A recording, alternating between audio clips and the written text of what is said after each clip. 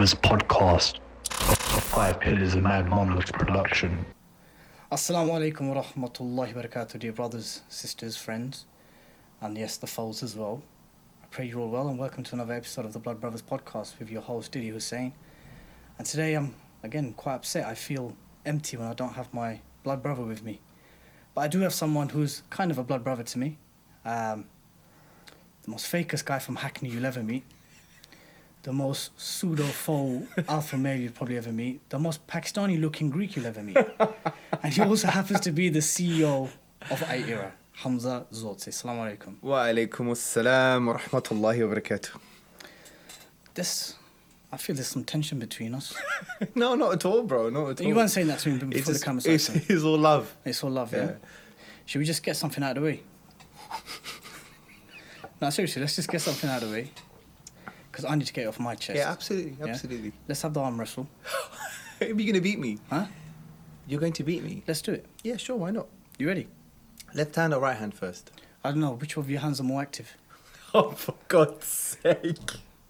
I asked you a simple Well, because I'm a Wing Chun artist, both of them. Because I'm a Wing Chun artist. You use both of them, isn't it? That's so us doing all this. Yeah, carry on. We'll get to your credentials in a bit. Yeah? Right hand. Well, I was a Wing Chun artist. Okay. Right hand. Yeah, why not? Let's go. So, don't pretend you're a novice to this. Yeah, but that's your left hand, right? No, that's my right hand. Oh, really? Yeah. You're allowed to hold that. Okay. So push it here? No, you can do it here or there. You can't use the body weight. No body weight? No, it's you just- let Mohammed Hijab do that? He cheated. Okay. My hand's a bit sweaty, That's so... fine. But it's your podcast, I have to let you win, right? No, you don't. Oh my God. That's a big bicep. MashaAllah, tabarakallah. So can you explain to me why I have to play to your elbow? You're not playing to my elbow. What do you mean by playing to the Ready? elbow? You call it. Wait, I'm a bit high here.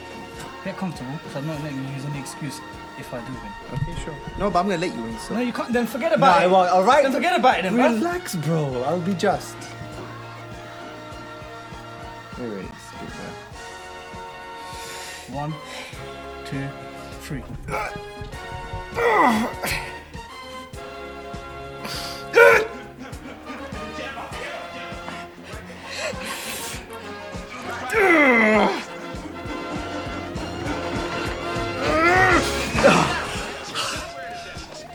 That was good, bro. You did left hand. No, I'm gonna do it. Man, I bless you, bro. That was hard work, man. That was hard work. Right, now we've got that off our chest. Is the audio okay now, yeah? Audio man, what's that saying? Can I have my script, please? Of course you'll have your script. Now he's gonna be even more mean to me. Oh dear. That's not how I envisaged it to start. I was hoping I'd win. So look. Must have been the milkshake I had yesterday. Okay. Look, man, I've seen you on other podcasts, B. Yep. And with all due respect to all the brothers that are doing great work in the podcasting field, it's the same things you're discussing, man. You may not feel that because you're passionate about those things. Right? Absolutely, yeah. So things about the last one with some brothers, you talk about being an alpha male. You're talking about studies, da'wah. I didn't really describe myself as an alpha male, but... No, but there were some topics that were touched about. Okay, alpha sure, male, yeah. like the diet and all that kind of stuff. I've seen it. It's the Okay. same stuff, and I don't want to talk about any of that. I agree. I want to talk about you. Let's bring out the real me, yeah? Yeah, so you've been on a journey. If you follow a chronology, Yep. forgive my sensationalized chronology. It's alright, you're a yellow journalist, That's so fine. it's fine. That's fine. I'd rather be a yellow journalist than a white journalist. But anyway. But I didn't mean yellow by your skin colour. Yellow That's fine. journalism means like Yeah, we know cheap you- journalism. Yeah, okay, that's fine. Convert, stint with the Hizb, Hittin, Aira, CEO. Yep. Is that fair? Well, How I miss sort it? of. Yeah? Yeah. Would you say you've matured over the years? Matured. Oof. That's quite a loaded question. Okay, fine. Have you changed? I've transformed. Oh, okay. I think change is a big word. Transformation's a little bit more subtle, I think. As John Ware put it, have you been on a journey to road to Damascus? A road to Damascus. Yeah. I've had epiphanies, that's for sure. I think, look, when people start in the dawah, especially in my context when it was like the early noughties, 2005, 2004, 2005, 2006, it was a kind of juncture period where you had social media, YouTube, Facebook, Twitter, and it was growing. And we didn't really have people around us to advise us much. And to be very honest with you, bro, in the beginning, it was a lot about the ego. We think we're doing something for Islam, but in many cases it was, maybe just a little bit of showing off, maybe, or ego. Did you fall into that? Absolutely, bro. Absolutely. Okay. So it is a regret. Yeah, breath. Yeah, that took a lot out of me, bro. It took a lot out of me. So, okay. So you felt there was a lot of ego boosting, yeah, which then questions your. Well, I wouldn't say the whole thing, but look, I think one of the fundamental things that people who engage in public work have to realize that this is actually work for Allah Subhanahu wa Taala. You have to do it with ikhlas. So you have interesting changed. Period. Yeah, I mean, look. I'm not saying I have ikhlas now, because to say that's one of the signs of not having ikhlas, right? Mm. But I think you're more aware of maybe yourself, you're more self-aware, you're taking conscious snapshots of who you are, and you're understanding your motivations. Maybe you're taking a step back a little bit more, and you're basically a little bit more conscious of... Conscious of what?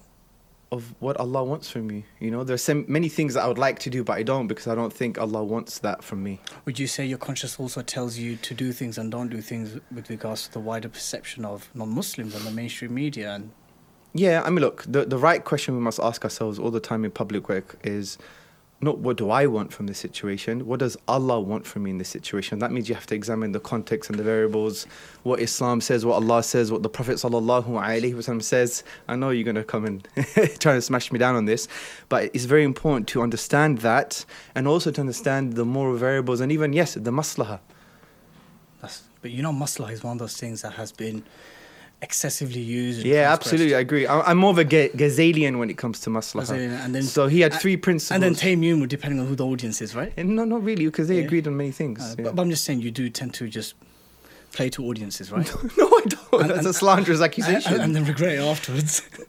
No, that is a slanderous accusation. Just say it's not true then, and I won't say it. In many of my talks, I always mention them both together deliberately, because in the Ummah, as you know... So you can't get accused of being No, not at all. to you, not at all. I have my positions, which I'll articulate today. Yeah. But I think what the issue is that people think that we own these scholars, right? Certain sects or groups. Is this a bit where you say we're standing on the shoulders of giants? Well, we are standing on the shoulders of giants. I'm saying you say it a lot. Because it's true. Maybe find a different way to say it. I know the truth is very hard for journalists like yourself, yeah. But I'm just saying to you. Look. Listen, Habibi. The point is, I deliberately mentioned Al-Ghazali and Ibn Taymiyyah, may Allah's mercy be on both of them, because they are representations of certain schools of thoughts, if you like, or schools of creed. And they are, in my view, they are misrepresented by both sides of the camp, if you like. Yeah. And I think Islam is a little bit more fluid that way, and they agreed on many, many things. Sure. In actual fact, Ibn Taymiyyah actually quotes Al-Ghazali on certain issues, and I believe it's to do with the contingency argument, to do with contingency. So, for us to say that you are, if you follow this scholar, you have to be X, and if you follow that scholar, you have to be Y, is unnuanced and not in line with the classical tradition. Okay, let's allow the digress. I don't want to be hearing this stuff here. I agree with you. Let's go back to the fact that many within the Ummah think that you have changed, you become soft. And quite frankly, the fiery Hamza that we once did know and people saw izzah and empowerment from, you're just not that guy no more because you're frankly scared. Really? Yeah, really? yeah. That's interesting. I don't know. Read the comment section on your Facebook page, the ones that you don't delete. I'm not even much. I don't use social media that much. Of course you don't. No, seriously though. Look, have you left the debating scene? No, of course not. So in actual fact, look, the last debate I had, I think, was about 2 years ago in Ireland with the head of Atheist Ireland. Yeah. I think his name is Michael Nugent, and that debate was filmed. And he started first, so he had the typical strategy that some use, which is, it's like a machine gun strategy. You're just going to fire bullets everywhere. Yeah. So he came up with so many different contentions and issues concerning theism in general. I couldn't address every single question, right, in 20 minutes. So I try to transcend the debate by saying, in actual fact, you've misrepresented even the Western philosophical tradition, because I'm studying that tradition now. I'm back into academia.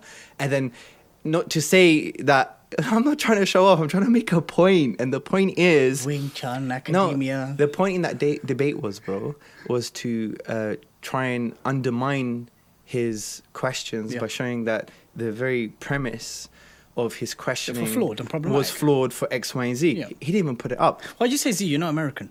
Z. Good. So he didn't put it online, right? So I'm not a debate shy. For example, when I was in South Africa a few years ago, they arranged a debate with me with one of the academics in South Africa. A radio debate, right? No, it was going to be a debate at university. I think it was in Cape Town. But something happened on a radio show. No, but what happened here is this person went on a radio show. When he found out he was going to debate me, then he pulled out.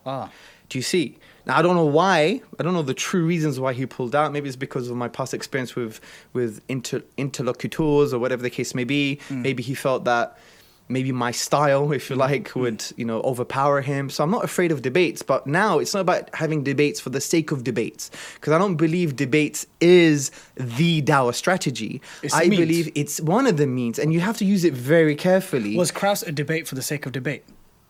No, not really. From what I remember, and obviously to retrospectively think about things, it's very hard to understand what my motivations truly were 5 years ago, bro. Yeah, it's like nearly 5 years now. But the debate with Kraus, one of the strategies was to pick someone who was seen as a potential figurehead in the discourse, in the new atheist movement. He wrote a book on a universe from nothing. Yeah. It was slightly getting popularized. I think they wanted him to be like a replacement for Hitchens, and all of that stuff, right? And I think that was even before Hitchens died. I don't remember, but Hitchens was ill anyway, so they said like someone needs to replace one of the four horsemen, if you like, or whatever the case may be. Mad. Anyway, and this one from what I remember, it's a bit grey, but the issue is... So if Dawkins or Sam Harris called you debates out... are important. Yeah. Well, Sam Harris did call me out once. Okay. So we had a Twitter discussion. I had a Twitter discussion, and he was involved somehow. It was on Facebook, and then we ended up emailing each other, and Sam Harris said, let's have an email debate. And I said, fine, I'll email debate you, but it will be on ontological issues, meaning, the source and the foundations of our morality and our worldview. He said, no, I want to debate you on, let's start with this particular hukum, this particular law. Yeah. And I was like, well, I'm not going to do that because... So let's start with talking about the windows, not the house or the foundation. Basically. Okay. And he was like, we could start with this, then we go to the foundations. And I said, I'm not gonna fall for that trap. But I'm just saying, let's say Sam Harris came back out again. Would you debate him? It depends on what. Okay. And to be honest, I probably wouldn't do it myself. I'd probably get someone else to do it. Maybe like Muhammad Hijab, because he has more knowledge on usul and more knowledge on Islamic moral philosophy. Why would I do that? So, so the whole point of transformation and evolving and becoming more mature is that you don't throw yourself into these things all the time, because you have to know your own limitations. Of course. Right? So from that point of view, you have to pick your debates and be strategic with them. Now what we do, we debate for the sake of debating. And that is a really bad strategy, and it's a sign of maybe our heart's not being in the right place, because sometimes we should say no to debates. There could be contexts where we say no to debates. Yeah. Other times we will say, yes, this person we should debate. Other times we'll have to just assess the maslahah and do shura. It's very important to do consultation with key figures in the community, people that know. So you make an assessment. Is this the right person to have a discussion with? And it might be no. And it might be yes. We don't know. With regards to hijab, very briefly, how do you see him developing? Do you see great things in him? Yeah, absolutely. I think... He's really talented, isn't he? He's a bit risky, but he admits that, and it's good that he takes risks. Knowing Quran and Arabic and stuff. Well, not only Quran, he's a hafiz of Quran. How does that make you feel? In terms of you engaged in debates without, reciting a lot in Arabic, having Arabic references, even though you wrote about the inimitability of the Quran yet. Yeah, of course. I mean, look, I try and stick to what I know. Your lane. Yeah, that's why I don't really engage in politics much anymore, because I don't know what's going on in detail, right? So So does Islamophobia exist? now, if it was about, does Islamophobia exist? we could discuss that in a minute. Just asked you, does Islamophobia exist? It depends how you define Islamophobia. Okay, we'll get to that. Yeah. So the issue here is when it's to do with like moral philosophy or political philosophy, because I've studied it, I could talk about it. Like if you want to talk to me about the idea of freedom in Western philosophy, I could discuss that with you. Sure. But if you want to talk to me about, for example, the neoliberal movement in a particular country, I would not have much to say, right?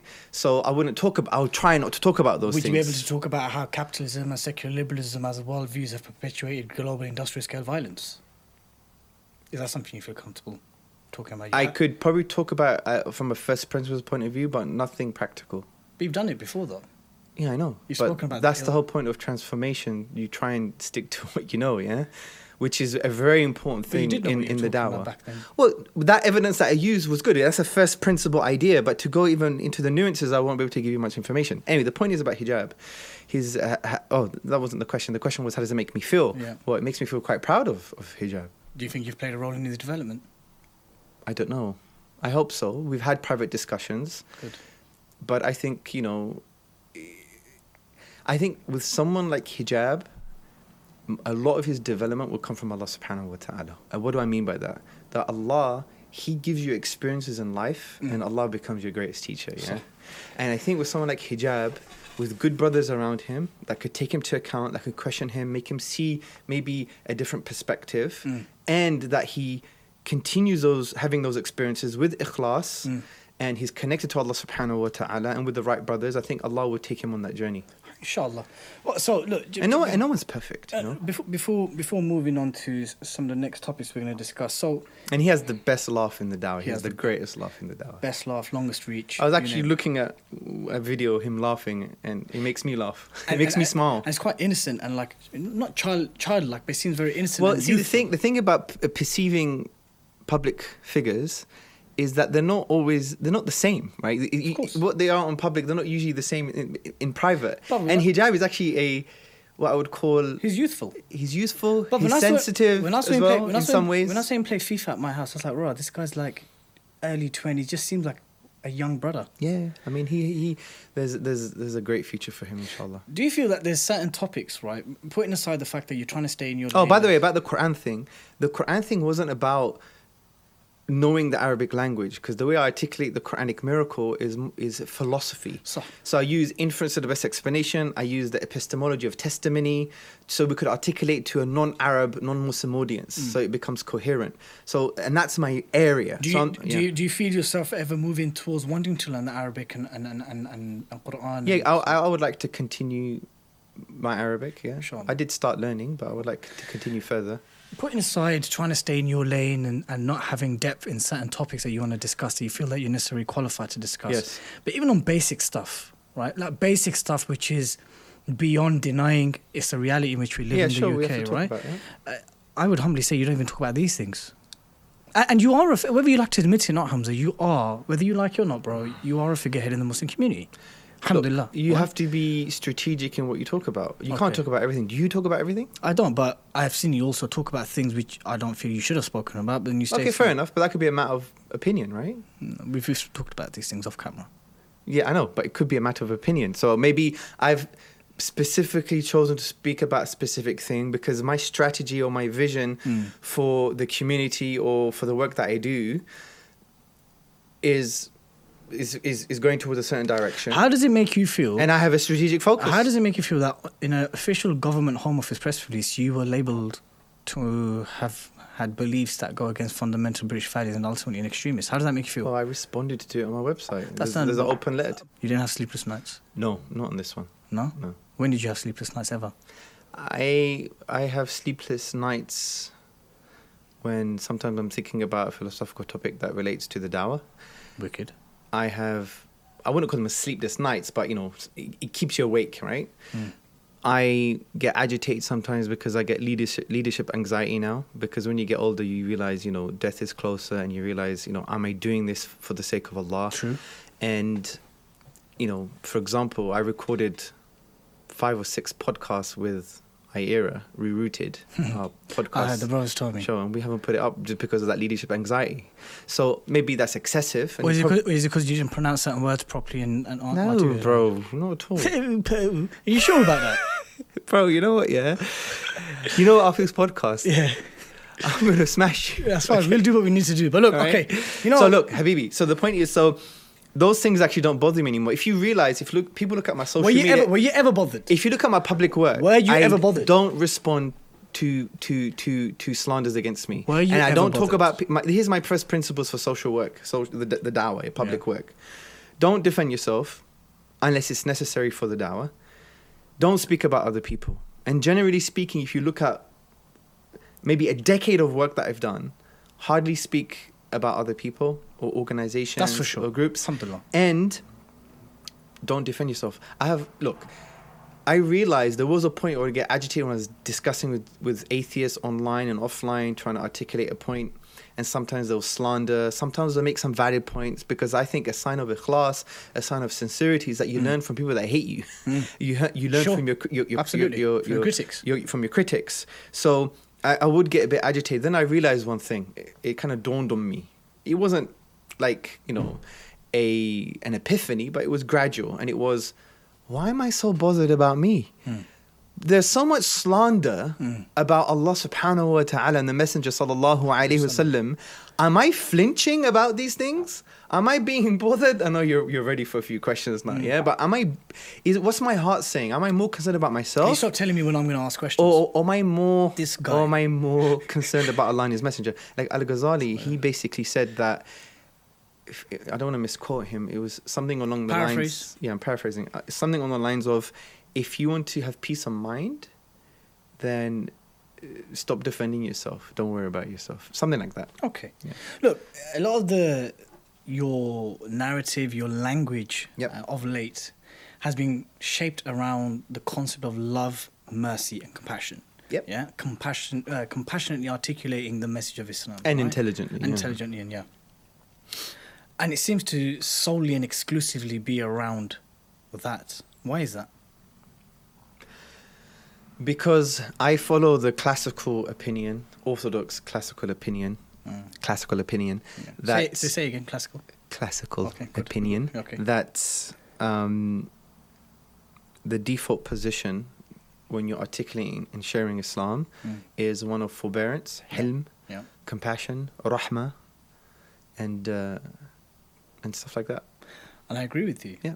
But we also know, I mean, as an organization, as yourself, to have now kind of made it synonymous, and maybe rightly so, actually, no, definitely rightly so, to have, this is the prophetic model. Good. Right? Good.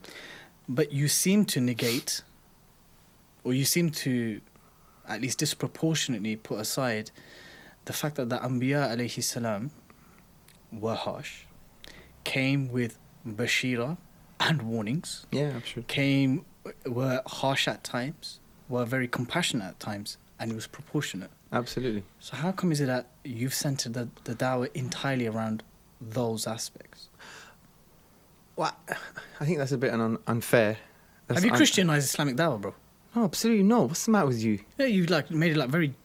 It's all love and mercy. No, and it's not compassion. true, because we're also positively assertive. For example, look. Give me an example. It- Give me an example when you were positively assertive. Well, for example, we mention hellfire, and we remind people that, if you actively deny the truth, you're eligible for eternal damnation and destruction. Okay. When did you say that?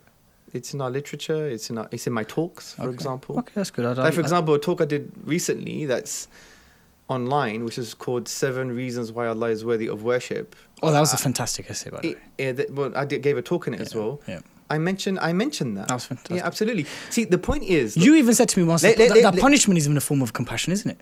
punishment is a form of compassion. Absolutely. Explain that to our viewers. Like, for example, say in legal theory, right? Yeah. Say, for example, France wanted to had a treaty with the UK. Yeah. Okay, and then they broke the treaty, and the implications of breaking that treaty was that they now want to annihilate everyone in the UK, or most people in the UK.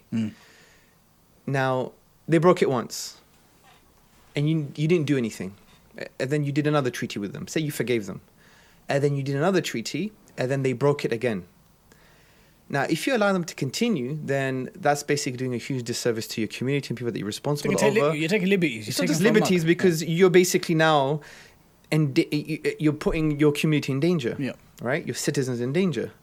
So what would be compassionate is to have a mechanism in place to prevent from such stuff happening, and to have suitably harsh punishments if there's a breaking of that particular treaty, because if they break that treaty and they enact on their intentions, which is they want to annihilate you, that basically will, and you don't do anything about it, that's not compassionate at all. Sometimes you have to have a suitably harsh mechanism to prevent that from happening. Do you accept that? And we know this even as parents, but like, you can't be, permissive parenting is not a good way of bringing up your children, just letting them do whatever they want. The best form of parenting is not authoritarian, which is very disciplinarian and it's like the army, but it's authoritative parenting. Where you have the love and law. So within the law, it's all love and mercy. You're outside of the law, then we have boundaries, right? And, people who don't have boundaries, in all due respect, those type of people are deluded by the egos and the desires. So and that's why, you have some of these very excessive neoliberal types, They're like, do whatever you want. And that is the most... Change your gender. Well, for me, from a metaphysical, spiritual perspective, bro, really, they're chasing an absolute freedom that will never exist in the world. And in reality, their chase for absolute freedom is really their desire for Allah subhanahu wa ta'ala. Because He is absolutely free. He is al-ghani. He is the independent. He is the free.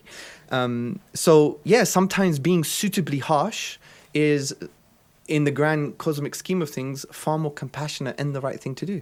So, And that's not a problem. I don't see how that's a problem. No, I'm just saying that, with a lot of the public literature of our eras and some of the posts and articles they've written, there is a massive focus on love, mercy and compassion, which I'm saying to you isn't a problem. Look, here's a narrative. I'm saying do you think that you're proportionately balanced between that aspect of the prophetic dawah and that of enjoining good, forbidding evil, the greatest accounting? Yeah, I know. The greatest good you can enjoin is inviting people to Allah. Is the enjoining of Tawheed, affirming the oneness of Allah and the fact that He's worthy of worship. And the greatest evil, bro, the greatest evil in our tradition, right? And if we don't know this, then we don't know anything about shirk. Islam. It's shirk. It's associating partners with Allah. It's associating partners with Allah. So dawah is one of the greatest expressions of commanding the good and forbidding the evil. But a manifestation of that great responsibility is also because the prophets didn't just come down for that. They came down ultimately the message of Tawheed and Islamic monotheism. But an emanation, an inevitable outcome and manifestation of that was to address the social ills of their time, Hamza. Sometimes it wasn't prioritized. Sometimes it was. It depends what prophet you're talking about. Okay, so give me an example. Let's do this then. Give me an example of a prophet who came down with the message of Islamic monotheism, believing in Allah, associating no partners with Him, but never address the social ills of their time. No, I didn't say they didn't do that. I said sometimes there was priorities. That's always the priority. Absolutely.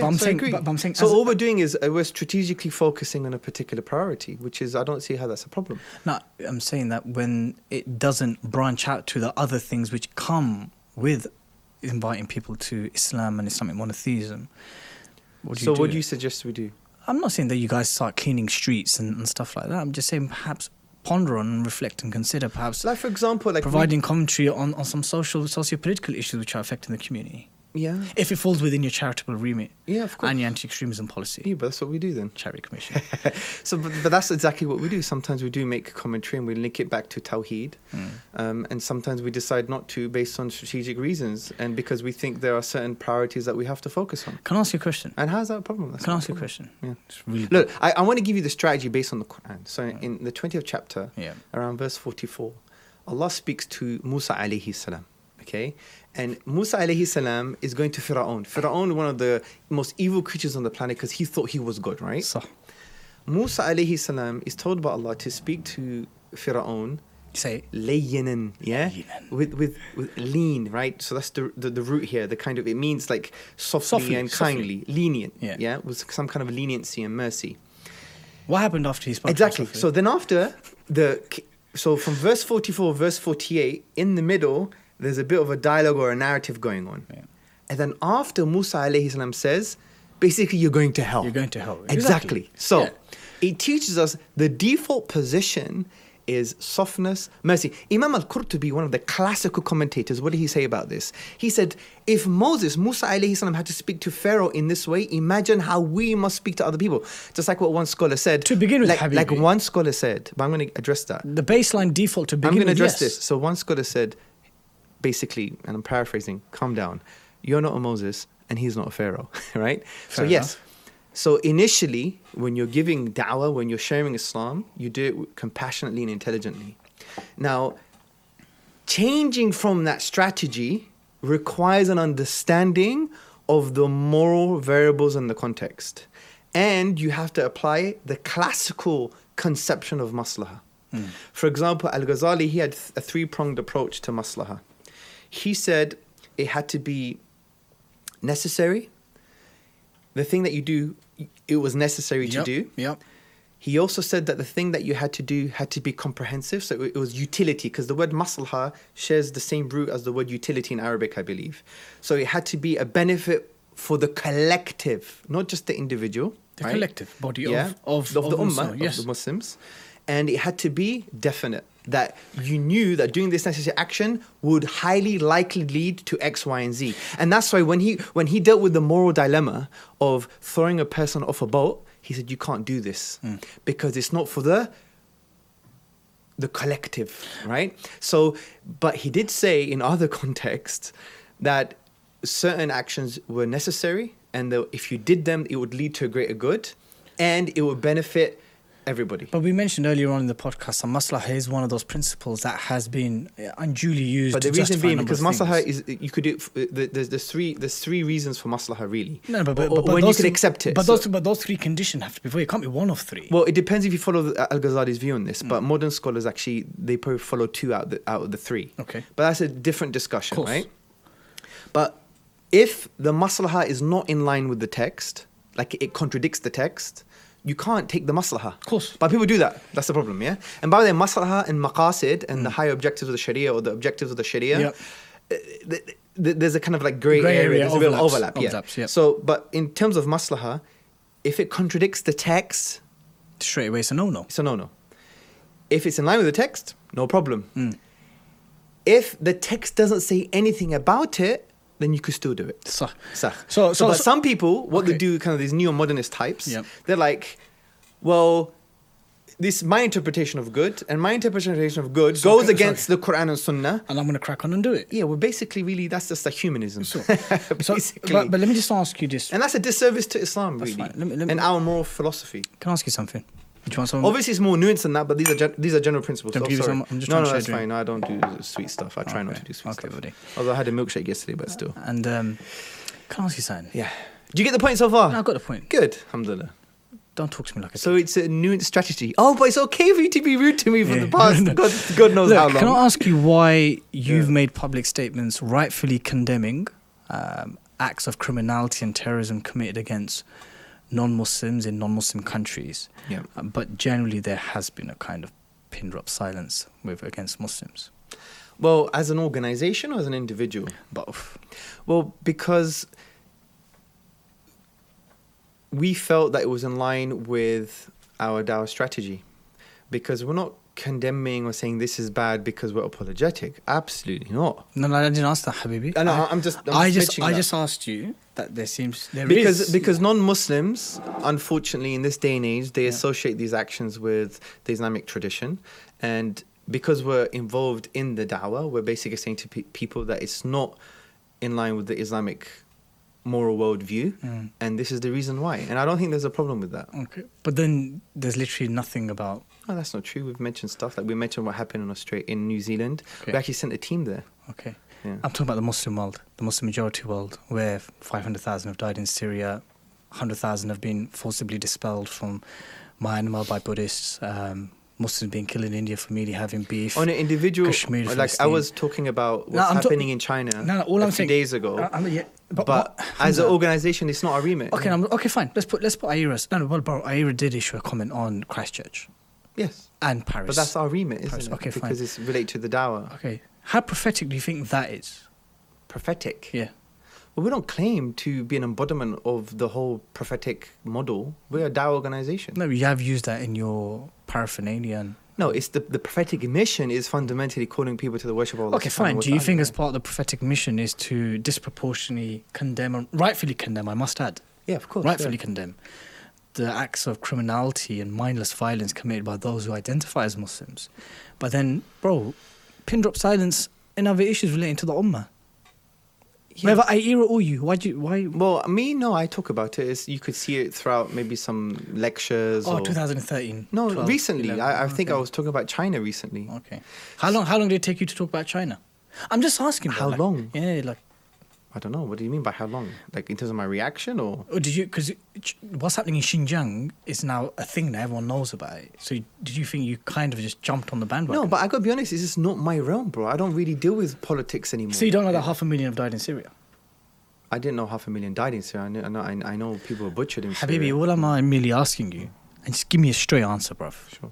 But you know what? Look, I agree. The thing is, Do you not the have... door swings both ways. When's the last time you talked about dawah or talked about the tawheed of Allah subhanahu wa ta'ala in the way that we would like you to do?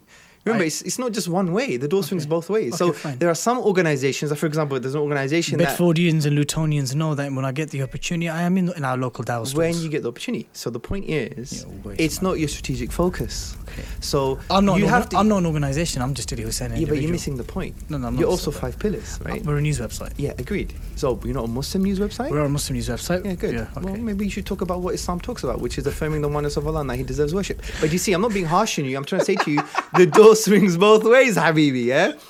We have made a decision. Nice, you got that one, yes, yeah? good. Touch, rude boy. So basically, Habibi, what you need to understand is, this doesn't mean we don't have sentiments like you have these sentiments.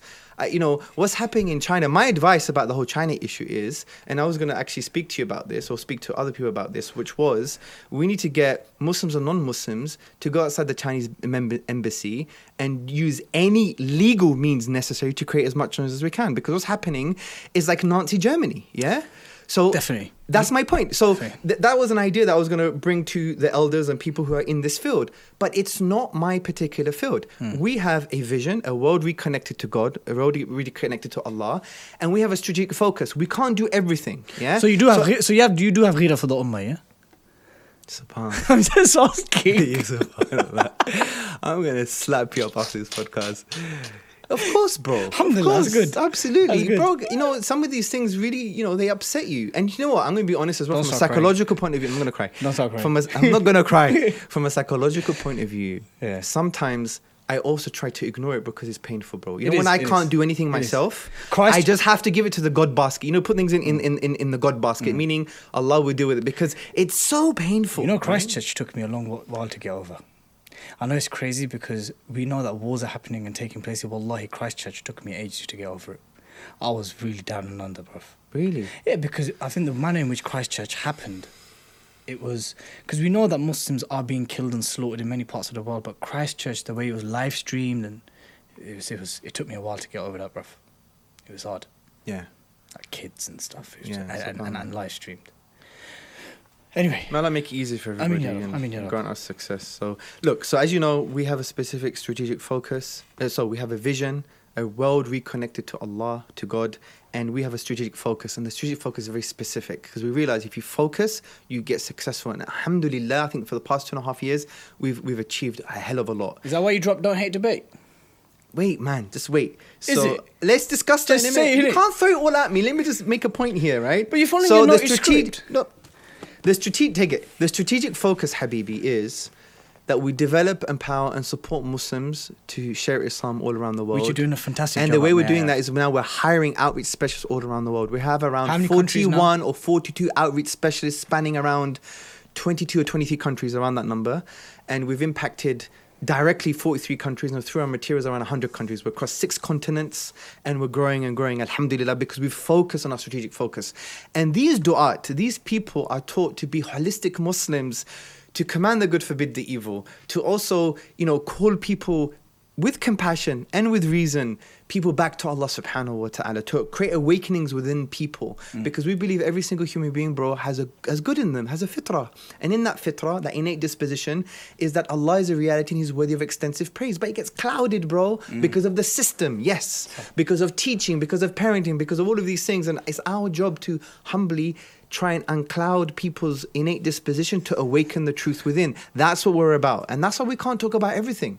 So you appreciate that, I Just guess, like you don't talk about everything, just like you don't focus about everything. Bro, we're a Muslim news website that covers Muslim current affairs and news Name me stories. 5 organizations. Do they talk about the things that we talk about? No, but I'm trying to say that your criticism was a very unfair no, criticism. I'm saying that an 'Cause when you organization. swing the no, door the no, other no, way, no, bro. No. Let's put swinging aside. Yeah, I'm just saying that when you talk about an organization that claims to be upon the prophetic mission, right? Yes. But we define what specifically that means in our context. And I'm saying to you that from studying the lives of the prophets, when they were upon this mission, an emanation of that creed and that belief Agree. was that they enjoined good and forbidding. Totally agree. So you're basically saying that there are other organizations that are respectively. But you need to understand that life now has become far more complex to the point where some people are fulfilling some of those other functions.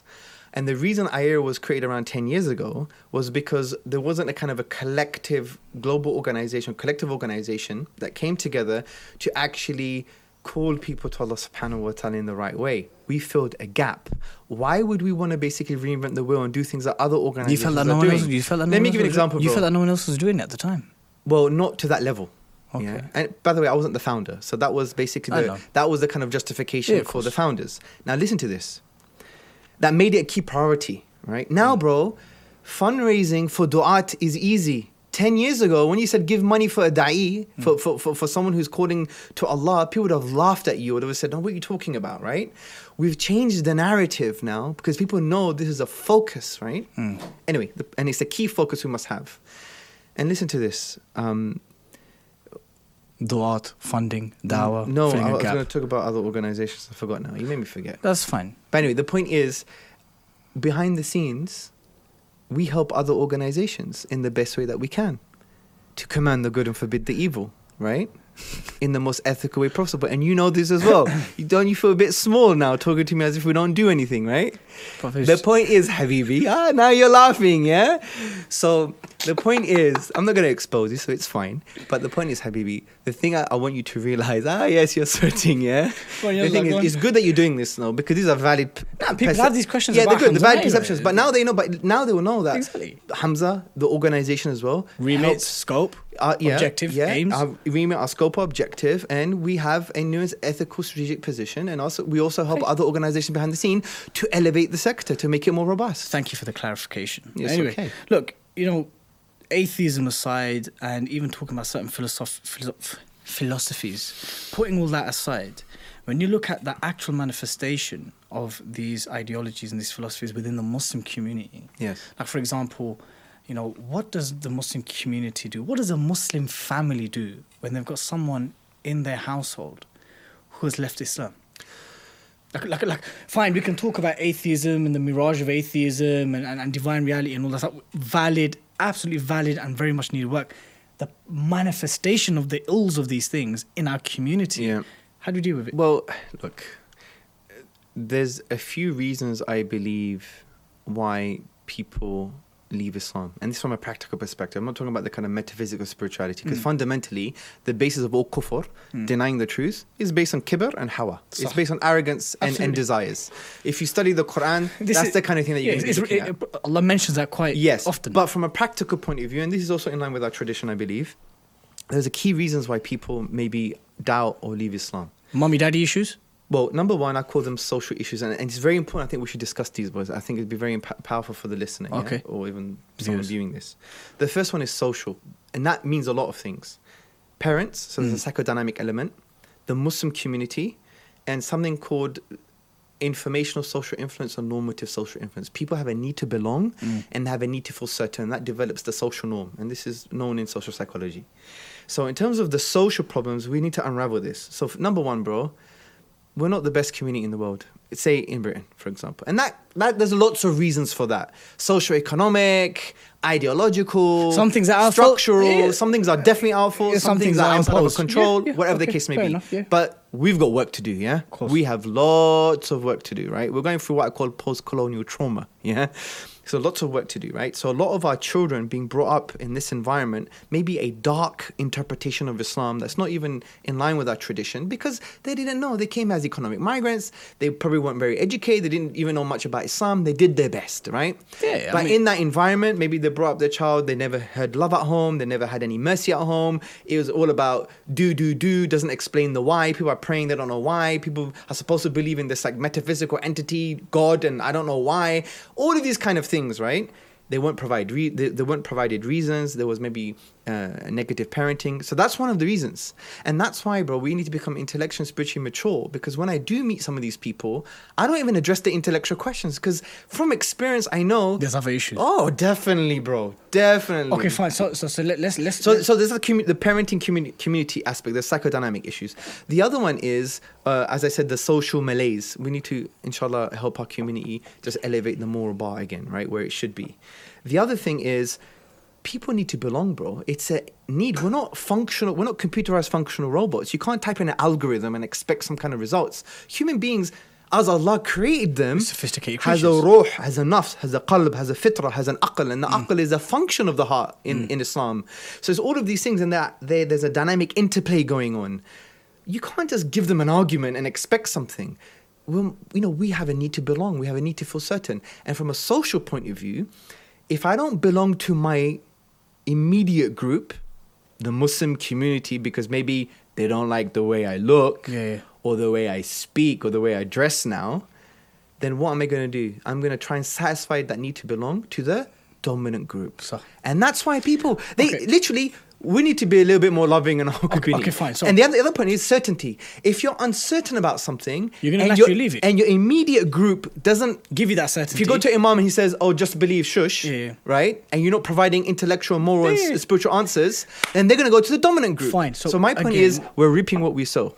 So let's put that Social. aside. No. Yeah. Okay. That's the social, but there's many other reasons. Okay, but what I'm saying now is, talk to me about practicals. Yeah. So this is the practice. So once we know what the problems are, what the causes are, we could go to the solutions. But would you not argue then that if excessive time, I'm just playing advocate here. Yeah, of course. If You've been doing that very well for yeah, the past but- God knows how long. Anyway, but if we have someone within the community or a number of individuals within the community that have publicly and proudly left Islam, Yes. right?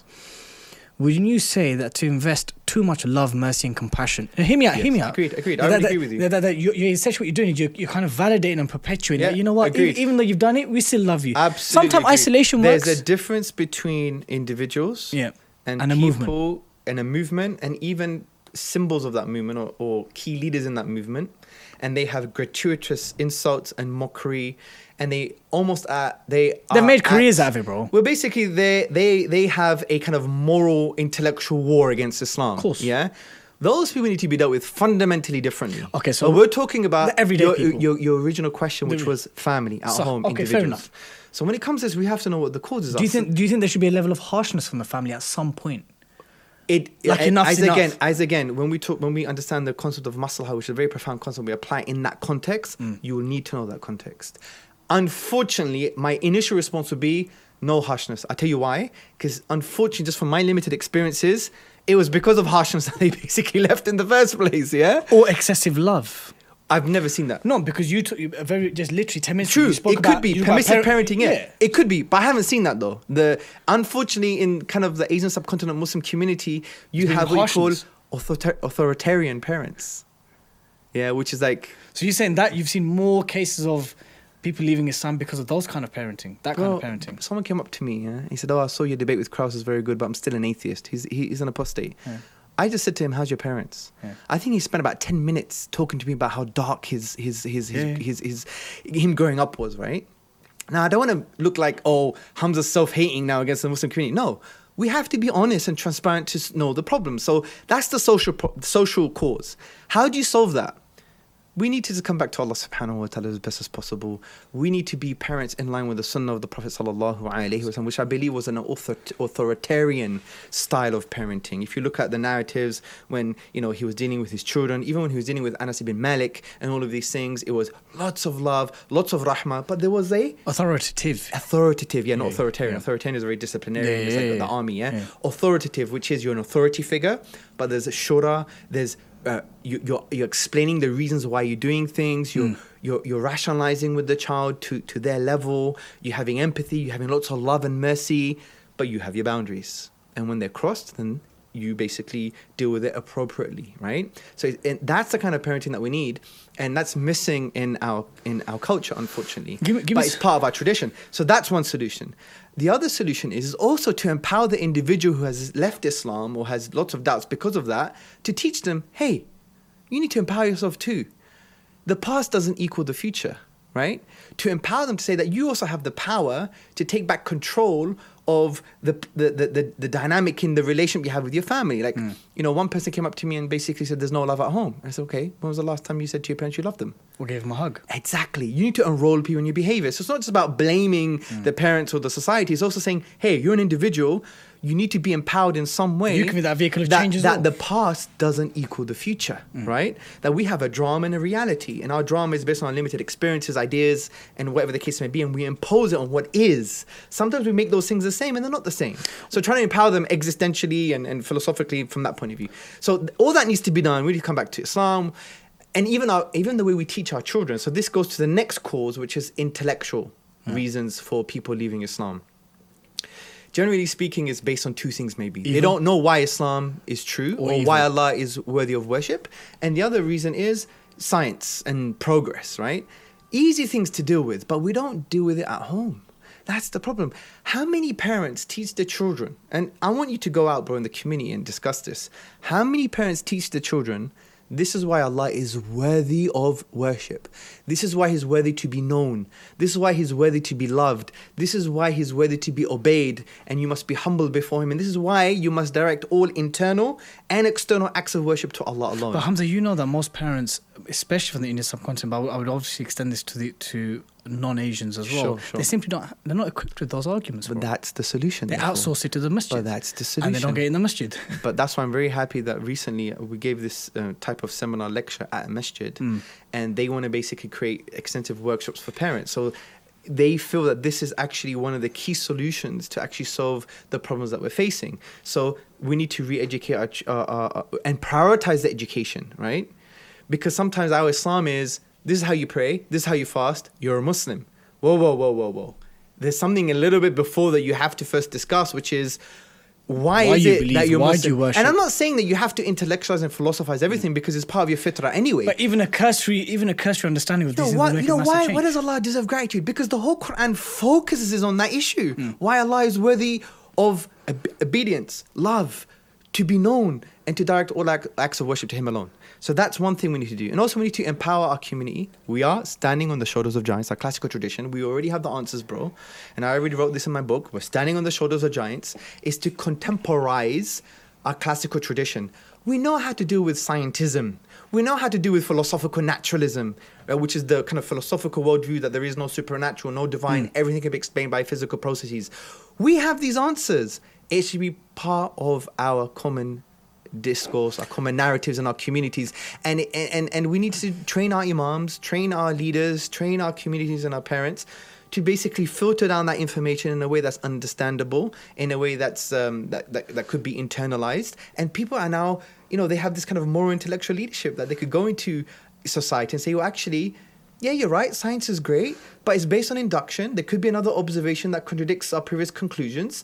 It's dynamic. It's not absolute, right? So you're not basically making a false equation that, divine knowledge is the same as human scientific knowledge. Because one comes from the divine, he has the picture, we just have the pixel. Yeah. And the other one is just a pixelated understanding of reality. And if someone studies the philosophy of science, they'll know that. So the point is, I know this is very crude, but these are general principles. The point is, we need to revive that in our discussions as a community. So that deals with the intellectual cause of doubts. Fine. There's more, by the way. Okay, so that's social, intellectual, there's also spiritual, there's psychological, which I want to discuss very quickly. So just, I need to clarify something. Absolutely. So those who are not kind of openly, actively against Islam and Muslims as part of a movement, you wouldn't advise harshness and isolation and ostracization against them. Unless after speaking to them and giving them a lot of time, and again, it's all about the maslahah. You need to know the moral contextual variables. Now, if they become very arrogant, then just like what I did to someone in this building. Someone came and I had a discussion with him, and he contradicted himself. And by the way, as a general rule, kufr always contradicts itself. Of course. You know, denying belief, Sah. denying the truth Yeah, yeah. contradicts itself. And when he used contradictory kind of philosophies You to make his collided. point, I was like, "You're an arrogant," and he was shocked. I said, "You're just arrogant. You just got nothing to do with intellectual stuff." So arrogance aside, Yeah. those who have left the folds and those who are not even leaving the fold, some of those who are engaged in same-sex relationships, which nearly always also results in atheism as well, or leaving the folds of Islam. Those who aren't kind of openly, insincerely against Islam or Muslims, they require time and patience. Yeah, Yeah, and mercy, yeah. mercy, love, and compassion, until they start taking a biscuit out of these things. Yeah. Yeah, obviously we have our moral boundaries, of course. Go on quickly. You tell me about the spiritual aspect. as So, well. so the other one is a spiritual aspect which we don't know. Like, for example, we're told do's and don'ts, right? So if we were taught, for But the do's and don'ts are important, bro. absolutely. If you don't have do's and don'ts, then you don't have Islam. Exactly. So But you need to know why you do the do's and don'ts, Okay. right? Then you know you don't have holistic Islam, proper Islam, right? So if a kid doesn't know why Allah is worthy of worship, and a kid, for example, in his salah doesn't know what the Fatiha means, doesn't know what the kind of supplications. that's most Muslims. But that's part of our problem. I'll give you an example, bro. Someone came up to me, quantum physicist, the masters, Yeah. after one of my lectures, Pakistani guy, right? Yeah. So I'm an atheist kind of Yeah. thing. He said, your argument, Hamza, doesn't make sense, right? Where was he? He was in England, yeah. He said, it doesn't make sense, Hamza, because causality doesn't make sense outside of the universe. Now, I could have went into the big debate of, you know, you've got an empirical presupposition, you're saying that causality is derived from experience, but it's actually the other way around. I could have given him a Kantian argument. Forget that. We need to be more intellectually and spiritually mature. He already has the truth within him. We have to uncloud his fitrah. So from my experience, I said to him, what do you mean by causality, bro? Because in Western philosophy, bro, they haven't ironed out the issue. Anyway, to cut a long story short, he didn't really know. And I said, Okay. isn't it very interesting you're using a key word in a sentence to deny But you- God, but and you you don't don't know know, what it you means. don't know what are going on this issue. And I said, come sit down. I was very friendly with him. And you know what he said to me? From what I remember, he said, I didn't connect with Allah. I didn't pray properly. I didn't know how to pray. And I didn't have that connection. His issue was an issue of connection, spirituality, bro. Do you see my point? Now, some of us, because we're in the debating scene, or maybe we haven't progressed or transformed. Want to intellectually clot him and leave it at Yeah, that. but then he'd have another question, or basically he'll put his barriers up. So we need to be a little bit more intellectually and spiritually Or can mature and- to find out what would uncloud his innate disposition, as I previously mentioned. Anyway, so that's one thing. We need to teach our children about these things. And also, we need to prepare our children. You know, you need to do your athkar and your dhikr in the morning and the evening, especially living in the West, yeah? This is your protection. This is your connection with Allah. And so that's the spiritual. The other one is psychological. What does this mean? The psychological one means that it's about ego, kibr, and hawa, desires. Which are intrinsically linked with disbelief and shirk. Yeah, but on those ones require a little bit of positive assertiveness. Yeah, you can't be nice too much, because if someone's really arrogant, egotistical, bro, then you need to like really Chuck it back. Well, you need to create awakenings with them and say, hold on a second, who the hell are you? Who the hell are you? You think you're going to live forever? You think you were a catapult from your mother's room with a briefcase and a tie? You think you're individual, this crazy individualism, which is the premise of neoliberalism, that you're the abstract entity divorced from any social obligations and attachments, right? What's wrong with you? You're individual, not individual. The very reason you're here, the reason we're here, bro, is as a result, we're connected to a system, to other people, to the fact that people have to wake up in the morning and all of these things. If we're dependent fundamentally on nearly an infinite number of variables, Of course. and I say to them, and all of those things are dependent on Allah. So who do you think you are? You know, as Allah says, there was a time that you weren't even mentioned, right? You're a nutfatin min mani, and you're a nutfa, you're a despised fluid, right? Who do you think you are? And you put this pout on Instagram and social media. You should put that fluid on your Instagram, see how many likes you get, right? But you pout as well. I've seen you do it. You do this thing with your lips. Do I? It's probably out of anxiety. It's Okay. not probably... Have you noticed you do that? You do this thing where you bite your lips and you look up. Yeah, it's just the way I think, maybe. I Yeah. think it's pretty cute. Thank you, bro. Did I get kids after? No. So the point I'm trying to say, Habibi, is those type of people may require a different conversation. Yeah. And look, even with me being a Muslim, bro, there were times where brothers had to say to me, Hamza, you're arrogant. Honestly, they had to create awakenings within me, and I'm like, subhanAllah, you know what? That's all right. And other times, bro, Allah gave me those humiliating moments. And I remember one sheikh said to me, he said, on the day of judgment, you would want 1,000 of those moments to have happened, because Absolutely, Allah bro. is taking you through tarbiyah. Look at the story of Yusuf alayhi salam, bro. We think the story of Yusuf alayhi salam is just about Yusuf. It's not. It's also about his brothers. Yes. His brothers started with the kind of prideful 10 group. They were almost wanted to kill Yusuf alayhi salam. But what does Allah do to them? They get humiliated. Got humbled. Had to They come get back to him, humbled. had to get back to him. There was a famine. Yeah. They had to beg almost. They basically yeah. had to be split into different parts of the city. They were accused of stealing. And then after their ego was diminished, Allah gave them tarbiyah. And then they asked for forgiveness and Allah forgave them from my belief, and Yusuf alayhi salam forgave them as well. And that's why And Yaqub alayhi and that's why, you know, salam. when I read that story, I don't see myself as Yusuf, of course. I see myself as the brothers. Because when you grow in the dawah and you transform, like, as I said in the beginning, some of my dawah was about ego. Unfortunately, it happens, and you got to struggle with yourself. And then you progress, and then you learn. I'm not saying it's perfect now. But now, you know what ikhlas is. You're doing it because you love him and he's worthy of worship. He's worthy of the act. You're doing it because you want his reward, and you're doing it because you don't want to be thrown into his fire. Doing it for any of those reasons is ikhlas, but the ulama say doing it for all of those reasons is ikhlas. And there's ways to develop your ikhlas as well. Like do a private deed every day outside of the fara'id that no one apart from you and Allah knows, right? So there's ways to deal with this, but the point is, it happens to me too. I needed awakenings, right? And sometimes someone had to be positively assertive and harsh with me, bro. And if they weren't, I mean, to be honest, bro, I don't want to praise you. Even some of the challenges that you've given me have actually helped me. Yeah? So Thanks, may Allah Hamza. bless you for that, bro. Yeah, Likewise to you as well. yeah, no problem. I think for our views, I said it too in the previous podcast, I find you a good balance for me. Thank you, sir. May Allah bless you. Jazakallah khair. Jazakallah khair. You tame the harshness and aggression. Good. And sometimes I awake the... Yeah, you ban it, and it's good. That's al-mu'minu mirat al-mu'min. The believer is a mirror of one another. Yeah, so... Anyway, enough of the mushiness. Yes, sure. The book, The Divine Reality. Yeah. How many has it sold? Do you know? I think it's sold around 9 or 10,000, I think. It's not that And many. Wagwan in Turkey, bruv.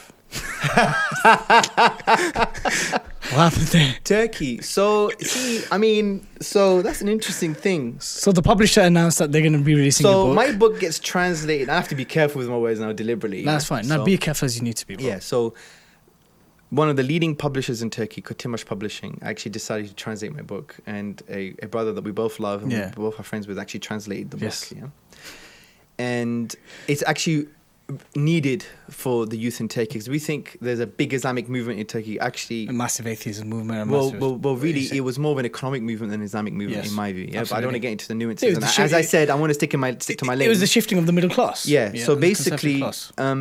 what's interesting is one of the co-editors, I believe, he sent me a private message saying, I think it even helped him, and he said, "This is what's needed in Turkey." I had young kids, 18-year-olds, I think 17-year-olds, saying to me, "People don't believe in God in Turkey." They're Why are going you to taking school." Why are you taking the M25 scenic route to get to the story? But, why not? Because look, you Okay, Habibi. So basically, it got translated in Turkish.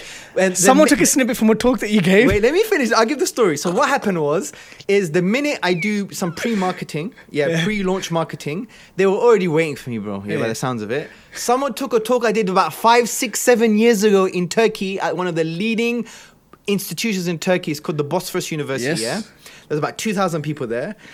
The talk was nothing to do with politics mostly. It was about history. It was about proof of Islam. But you did mention Kemal Atatürk. Not really. What I said was... You did. Your history didn't begin 80, 90 years ago. Your history began 1,400 years ago.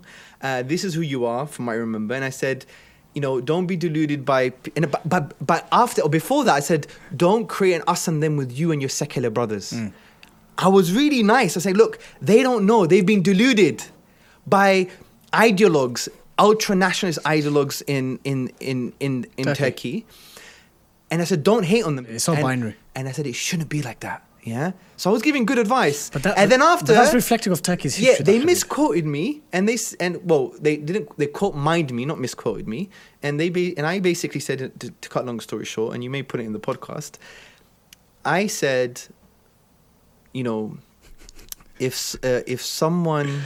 if someone basically banned the Arabic script, banned the hijab... But did you call Atatürk some a of the shaitan? stuff. No, and I said, is this person a friend of Allah? Or a friend of Or shaitan? a friend of shaitan? And I let the audience answer, and they said a friend of shaitan. And I said, why do you have his picture everywhere? I didn't really mention his name at all, Okay. right? So people feel... But like he's that's- practically worshipped like a demigod. So look, let me be honest with you. To by be a very massive honest with you, it was constituency. 5-6 years ago. I wasn't in the best spiritual states. And maybe a lot of that was a little bit of my bravado and ego. Okay. However... You played to the audience. Probably. And may Allah forgive me. Yeah? I mean- so look, So do you do that often? I It try, got- not, I it- try it- not to now.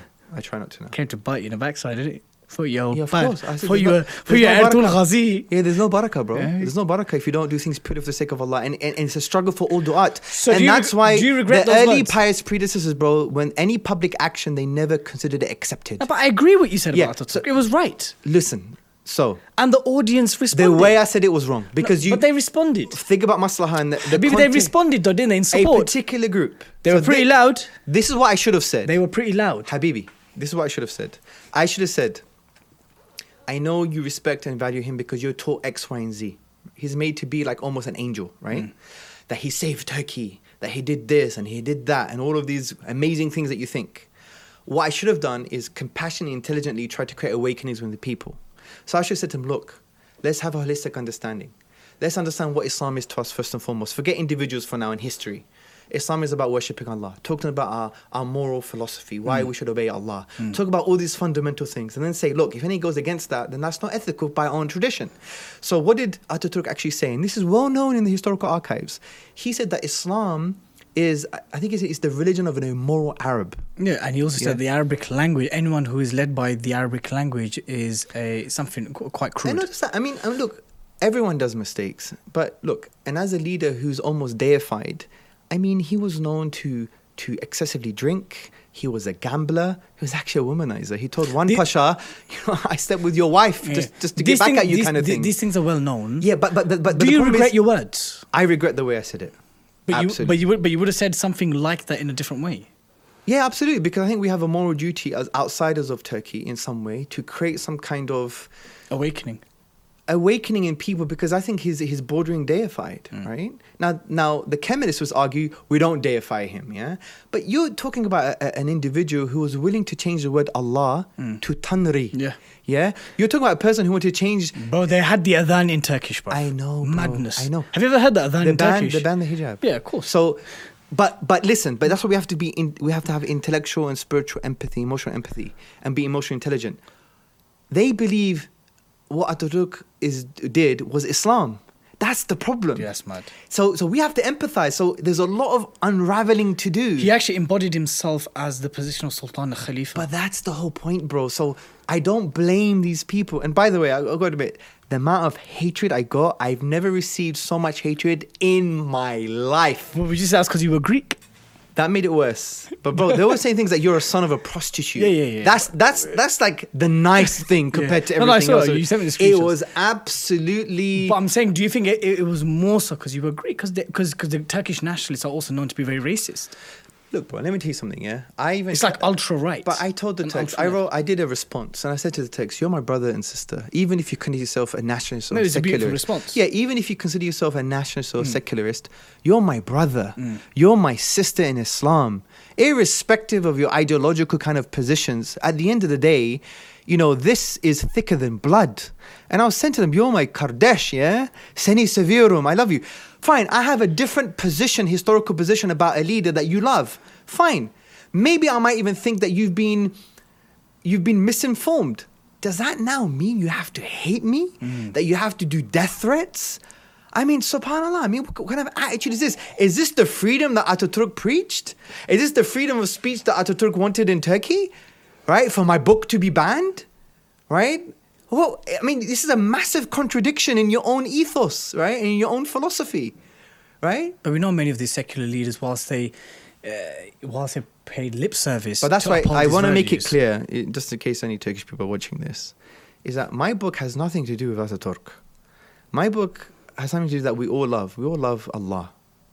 We all want to know Allah. And we know there's a crisis of atheism and skepticism in our Muslim communities. And this is something that the Turkish community, I believe, need. And it's in the Turkish language for our youth, irrespective of ideological background. Yeah? Have you found a publisher who's now going to publish it? Didn't they pull it? Hopefully they'll publish it soon. Inshallah. Inshallah. And if they don't, there were other publishers that are willing to buy out the other publisher.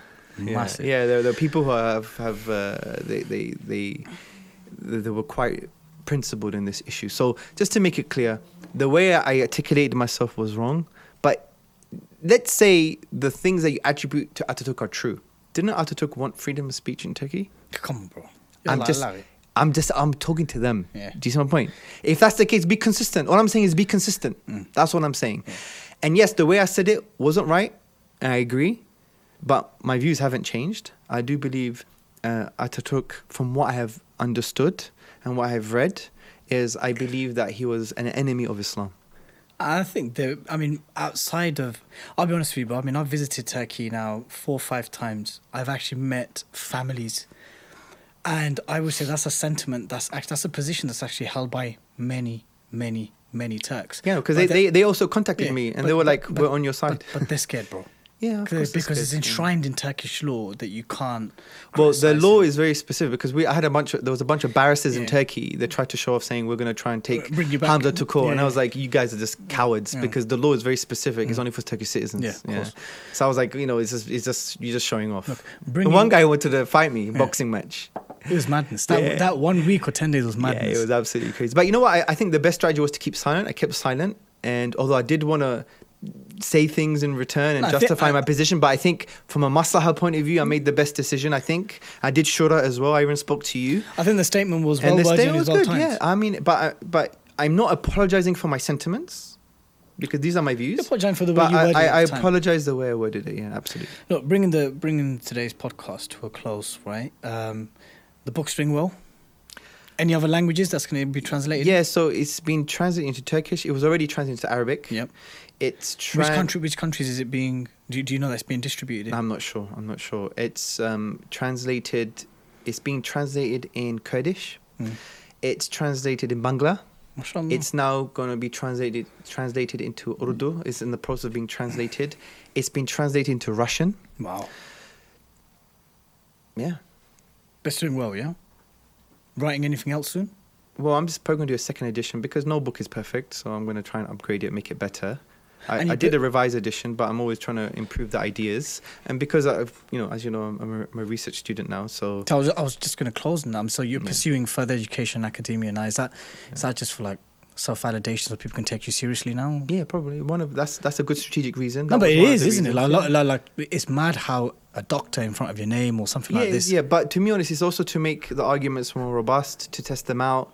And let me tell you something. Since going to the University of London, has it broadened your mind Yeah. to new arguments and new angles? Yes, and in some cases just justified my positions as well. So, Okay. for example, when you have a basic fundamental understanding of the Islamic Aqidah and you go into philosophy, it's an iman boost. But they're so close yet so far. In our seminar discussions... Give us an example. Give me an anecdotal example. So when I did the masters, what we were talking about? We were talking about... It was something to do with epistemology or something, right? Okay. About knowledge. Okay. They don't know how to define knowledge yet. So when you do undergrad, you learn about the true justified belief. That's knowledge, right? So you have to believe it. It has to be a representation of the state of the affairs, and you have to have justification for it. That's knowledge. But Gautier, he basically did a 1.5-page philosophical paper, and he produced things what are known as Gautier examples that said, well, you can have something that's a representation of the state of affairs. You could have something that you believe, and you can have something that you can justify, but it still doesn't constitute knowledge. Mad. So there's still a massive kind of nuanced discussion on this. And I was like, subhanallah, Islamic epistemology is totally different, or at least a certain conception of it.